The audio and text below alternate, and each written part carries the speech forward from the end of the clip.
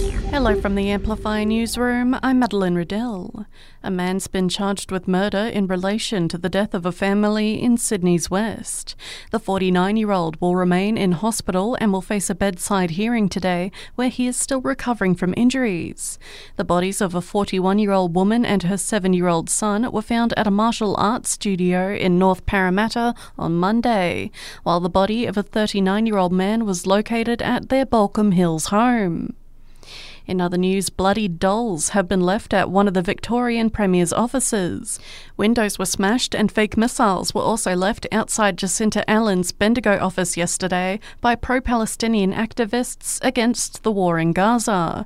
The state's Deputy Premier, Ben Carroll, also had the same thing happen in Niddrie. I was taken aback. I've never had that done to my office. The Niddrie community is a very civil community. It's very much a multi-faith community. The alleged Medibank hacker has reportedly been arrested in Russia. The federal government identified the man last month as being responsible for the 2022 hack, which compromised the information of millions of Aussies.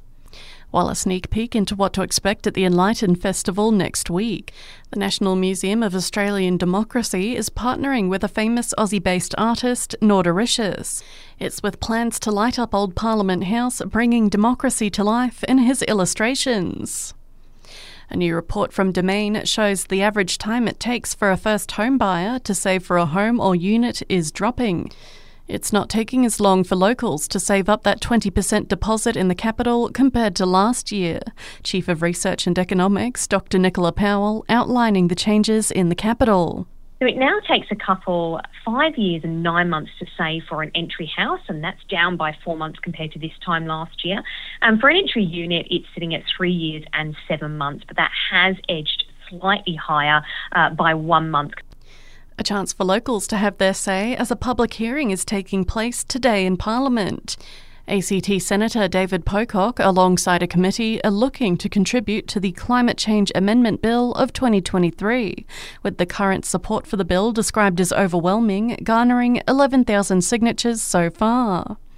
And a new kind of streaming issue has been discovered among people who watch at least 5 hours of TV a day.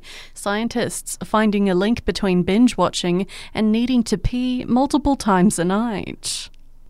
And that's the latest in news. We'll have another update for you right here later this morning.